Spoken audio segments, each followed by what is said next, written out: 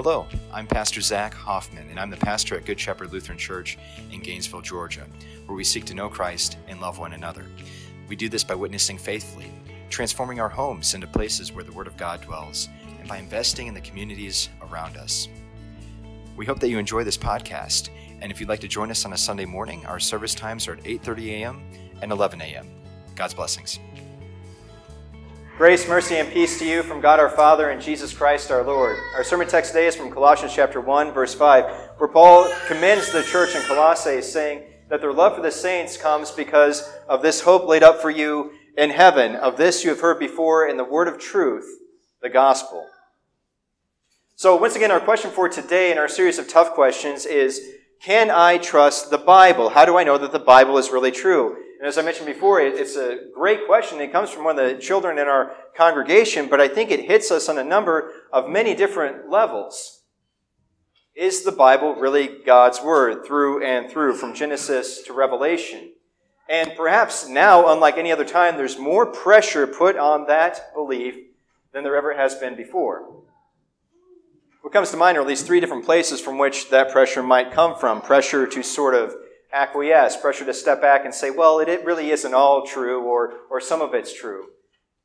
The first place that it comes from might surprise you a little bit.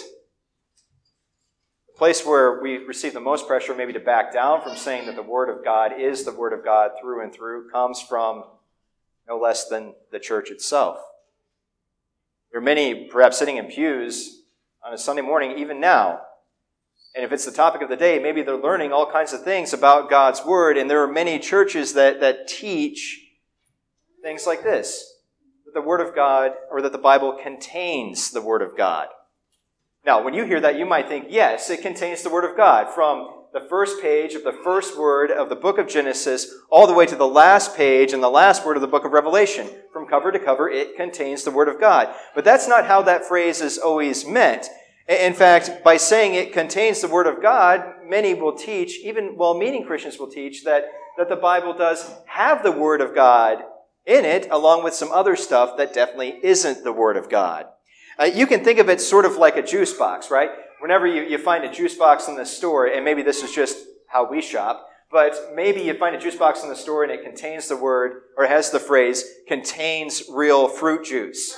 Right? Contains real fruit juice. That can mean that maybe 99% of it is real fruit juice, or some guy, out of guilt, squeezed a lemon into the sugar, water, and other chemicals before the box was sealed, and so it contains real fruit juice. Sure, it's got a little bit in it, but not much to go on. And that's how, even in many churches today, the Word of God is taught. It contains, or the Bible is taught, it contains the Word of God. Many well-meaning Christians will also say even this, that the central message of the story of the Bible is Jesus. And that's true, right? Jesus is the central message of the Bible. But that's kind of like the whole contains the Word of God thing. It means that this much we know is true, that Jesus died and rose, but we're not really willing to take on any of the other stuff, especially the more scandalous stuff.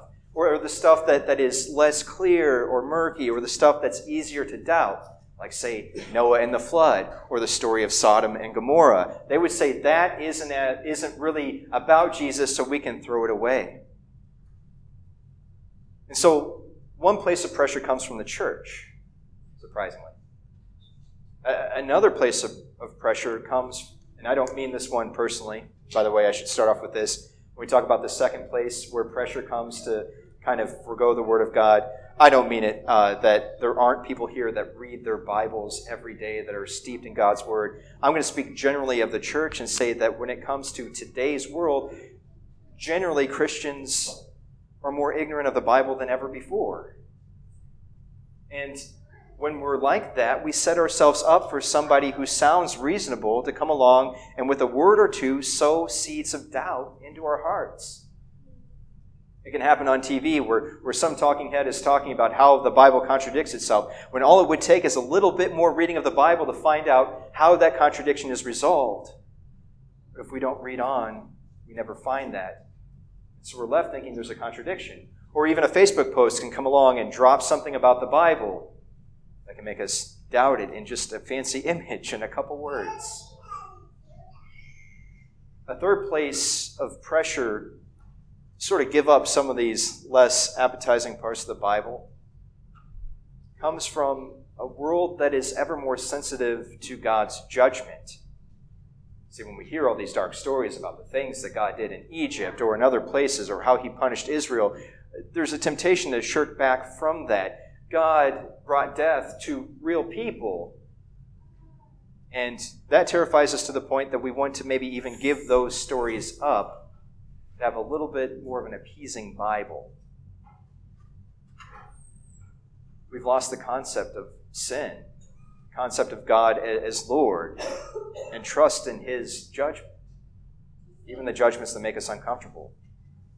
And so here's these three places, and there could be more. I'm not trying to create an exhaustive list for you, but in places in the church, also out from our own, perhaps, ignorance of the Bible, and then another place is our culture. And I want to warn you, brothers and sisters in Christ, that these things are not just out there, they are coming for you.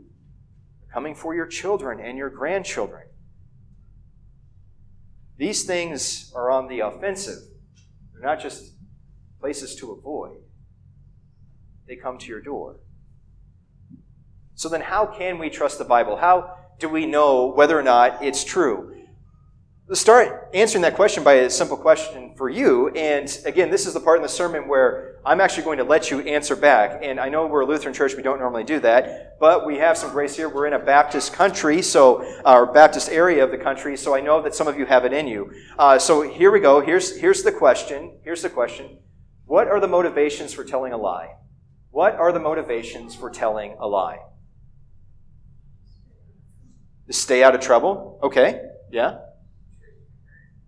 Because the truth can hurt? Yeah. Okay. What? To hide something? I heard something else somewhere.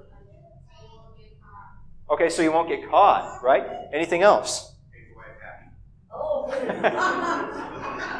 You know what? I was just about to commend this service because in the early service when people aren't even awake, we got some snarky answers. And I was about to say, well done, all of you. But unfortunately, one person, there's one in every group, all right, to make your wife happy. Thank you. So to get out of trouble, to avoid telling the truth, to hide something, also we would lie for personal gain, right? Personal profit. To hold our place in the world of influence. Those are all reasons to lie, maybe even to get elected. And so we have all of these things going on whenever we're wanting to tell a lie. So let's see how that matches up with what we see in the lives of those who wrote the Bible.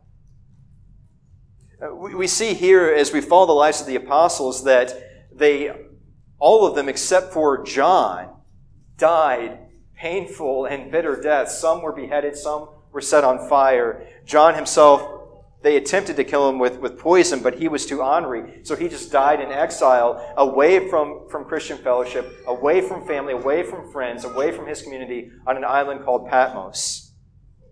These apostles gave up everything in their lives for a movement that at the time was growing, but still very small in terms of the rest of the world. They died with very little, if any, money in their pockets. With hardly any influence in the world, they gave up their lives for the sake of the truth of the gospel. And you would think that somewhere along the way, if they were telling a lie, that it would all unravel. A lie is supposed to be a smooth, well-oiled machine, right? There aren't supposed to be any wrinkles in it. But whenever we open up the pages of Scripture, we find conflicts. We find even conflicts in the church, but also conflicts among the apostles themselves. We have Paul and Peter. They have an argument that's described for us in Galatians chapter 2. We have Paul and Barnabas that also have a public disagreement, and so they split from one another. You would think that at one point somebody would say, I finally had enough of this. It's not all true. It's all a lie, but it doesn't happen that way.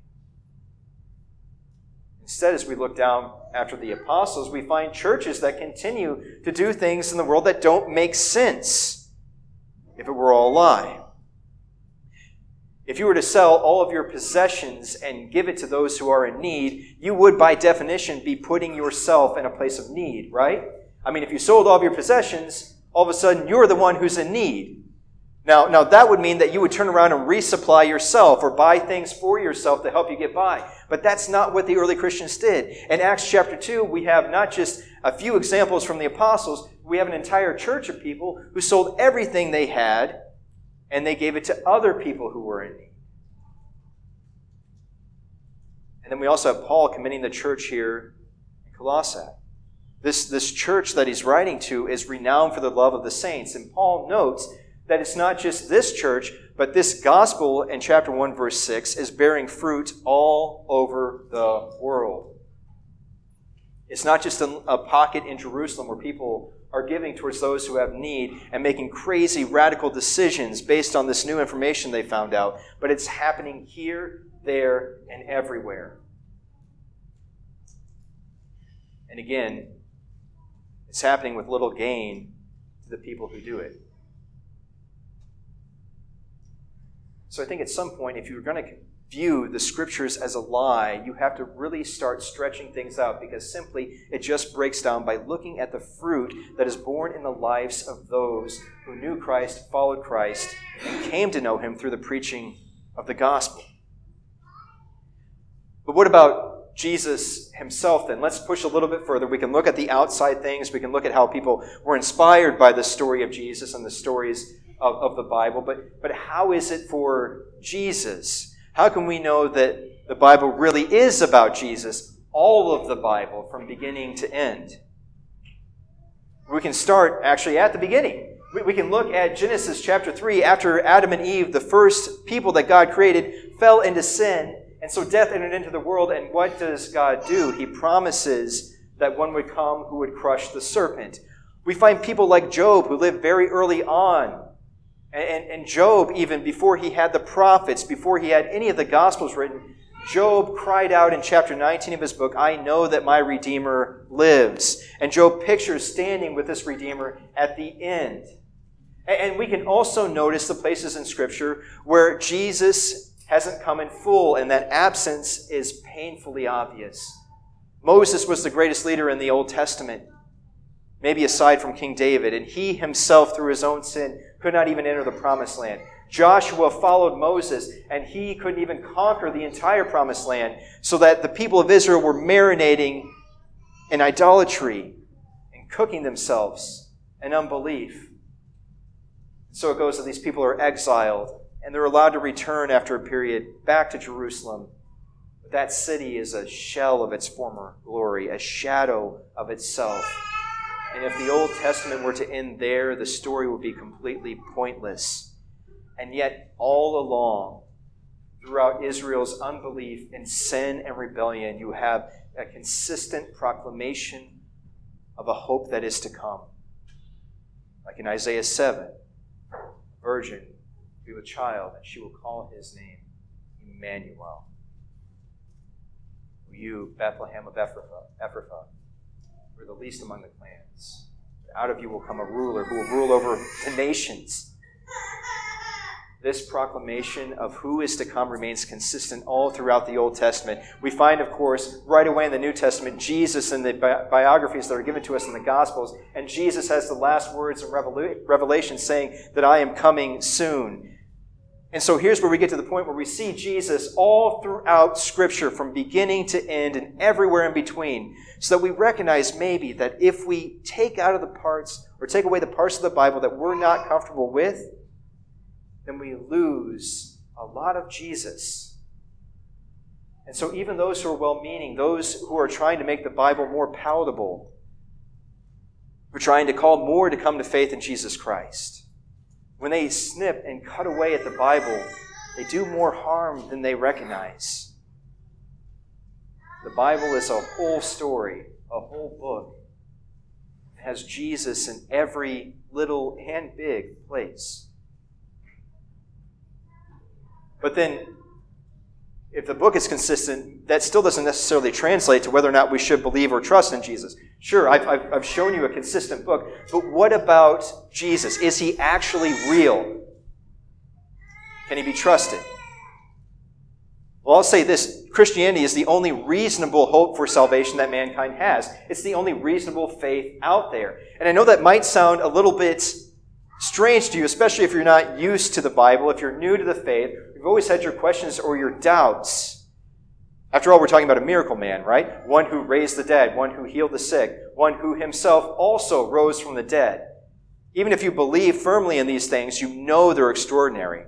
So how can you say that Christianity is the only reasonable faith?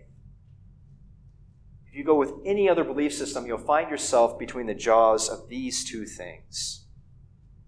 You'll find a law that constantly tells you to do more when you can't, to be better when you're not, try harder. There's no energy for such things. On the other side, you'll find a God who leans back and waits until you are worthy to bless. So you will live in this place where your religion will tell you that you have to be better, you have to behave better, you have to do more. You can't. Then also you have a God who will wait until you are good enough before he shows his favor or gives you even a scrap of grace. You will live between these places, and slowly but surely these jaws will close in on you. Even those who claim to have no God, if we looked at that, if we looked at atheism, if we looked at how those were even growing in number who are atheists, apparently even 20% of Americans are now atheists, and that continues to grow. There are other countries where that is higher, and we could ask simply this one question. In places where atheism has dominance, is the world better in those places? Is there more hope, more solutions from reasonable people coming out of these places? Has the world in these places lost its propensity for irrationality or violence? And as you look at each one of them, the answer is a resounding no. And you might be saying, well, Christianity has been in the world too, along with all these other religions of the world, along with atheism, and the world is not getting better. And that's exactly the point. Christianity is not about bringing solutions into the world. In fact, oftentimes, that's where the church gets in trouble, is when one Christian looks to other Christians to bring the answers, the solutions, and the hope. That's where the church has oftentimes gone off the rails. Instead, we look to one who comes from outside of this world, Christ, for our hope, for our solutions, for his answers. We wait for his coming. We serve one another. We love one another. But we know that ultimately, the curse of death and all the pain and misery we see in the world will not end until he comes back. Christianity is a faith that doesn't point to itself, but points to someone else, Jesus Christ. That's the only hope the world has, and it's the only religion that does it. Furthermore, Christianity is the only religion where we can honestly confess our condition, where we can say, no, I can't do more, I can't do better, I'm a broken, sinful person. And instead of receiving more wrath and condemnation from God, we find his embrace, his love, and his mercy, forgiveness of sins for you. God loves a broken heart. God of the Bible loves a broken heart. We can maybe look at this from one last perspective here. And that is, who is Jesus? This Jesus came, and his entire life was steeped in the Old Testament. Everything he said, everything he did was from of old. Everything he did was predicted or prefigured or alluded to by those who wrote the Old Testament scriptures. We have Jesus who's out doing his thing, and then all of a sudden John the Baptist sends disciples to Jesus, and these disciples ask Jesus, are you the one who is to come? And instead of turning towards those disciples and saying, yes, I'm the Messiah, Jesus turns and says, listen, those who are blind receive their sight, those who are lame walk, those who are dead are raised, and the gospel is preached to the poor. Jesus there is talking about Isaiah chapter 35 and Isaiah 61. Jesus is describing himself and his actions as fulfilling the scriptures. Jesus also talks about metaphors and allusions, and he applies those to himself from the Old Testament. For example, Jesus says, I am the good. Oh my goodness. It's one of those scary moments in the sermon where you ask a question and you notice that 25 people are all like, I'm up here, people. All right, so Jesus says, I am the good shepherd. Okay, better, pay attention. I am the good shepherd, right? Where does that come from? Psalm 23, verse 1. The Lord is my shepherd. And in many other places throughout the Old Testament. Jesus saw his death and his resurrection in terms of what the prophets predicted. After he rose from the dead, he explains all of this to his disciples on the road to Emmaus in Luke chapter 24. Jesus sees himself as the one who fulfills all that God has willed, all that God said would happen. All of that happens in Christ. The bottom line is you can't have the Old Testament without the New, because the Old Testament then is pointless. And you can't have the New Testament without the Old, because the New Testament loses its meaning. The apostles then moved out from Jesus and taught and preached. And look through the passages of Scripture yourself and find the apostles preaching without referring back to the Old Testament. Even those more scandalous passages, even those stories we'd rather hide or close the book on for forever. In 1 Peter chapter 3, Peter alludes to the flood as he's describing baptism. One of the more scandalizing places in all of Scripture that God wiped out humanity through his judgment, but also delivered believing Noah through the waters of the flood. And this preaching, this pointing out of scandal, this not being ashamed of God's judgment and what he would do, bore fruit. It did so over and over again, not just in Jerusalem or Colossae, but throughout the world. We can ask all sorts of questions of Scripture. We can even ask, did Jesus really rise from the dead? After all, that's what the Bible points us to, that event. Did Jesus rise from the dead? And I can ask you this question first. So, okay, I'm going to ask you a question. All right, here we go. You're looking at me now. Great. Do you believe that the Trojan Wars happened? Yes? Based on what evidence? History. What evidence from history? Anybody? Some archaeology, yeah. Okay. And of course, there's Homer, who wrote the Iliad and the Odyssey. We see it described there. And anything else? Word of mouth. What we have when it comes to the resurrection of Jesus is several times more than that. The weight of evidence for the resurrection of Jesus is more than many other things that we know for certain happen in history. We have in 1 Corinthians chapter 15, verse 6, that Jesus appeared over a period of 40 days after his resurrection to 500 witnesses. At the time that Paul wrote that, you could actually go back and talk to these people about these appearances. You could interview them. You could verify that fact. You also have 4 separate accounts of Scripture, or accounts of Jesus' life in the Scriptures: Matthew, Mark, Luke, and John, written at times when these apostles were away from one another, so they could not coordinate a lie or tell you some kind of story, but simply writing down the truth. We have 4 biographies of Jesus that line up and sync together.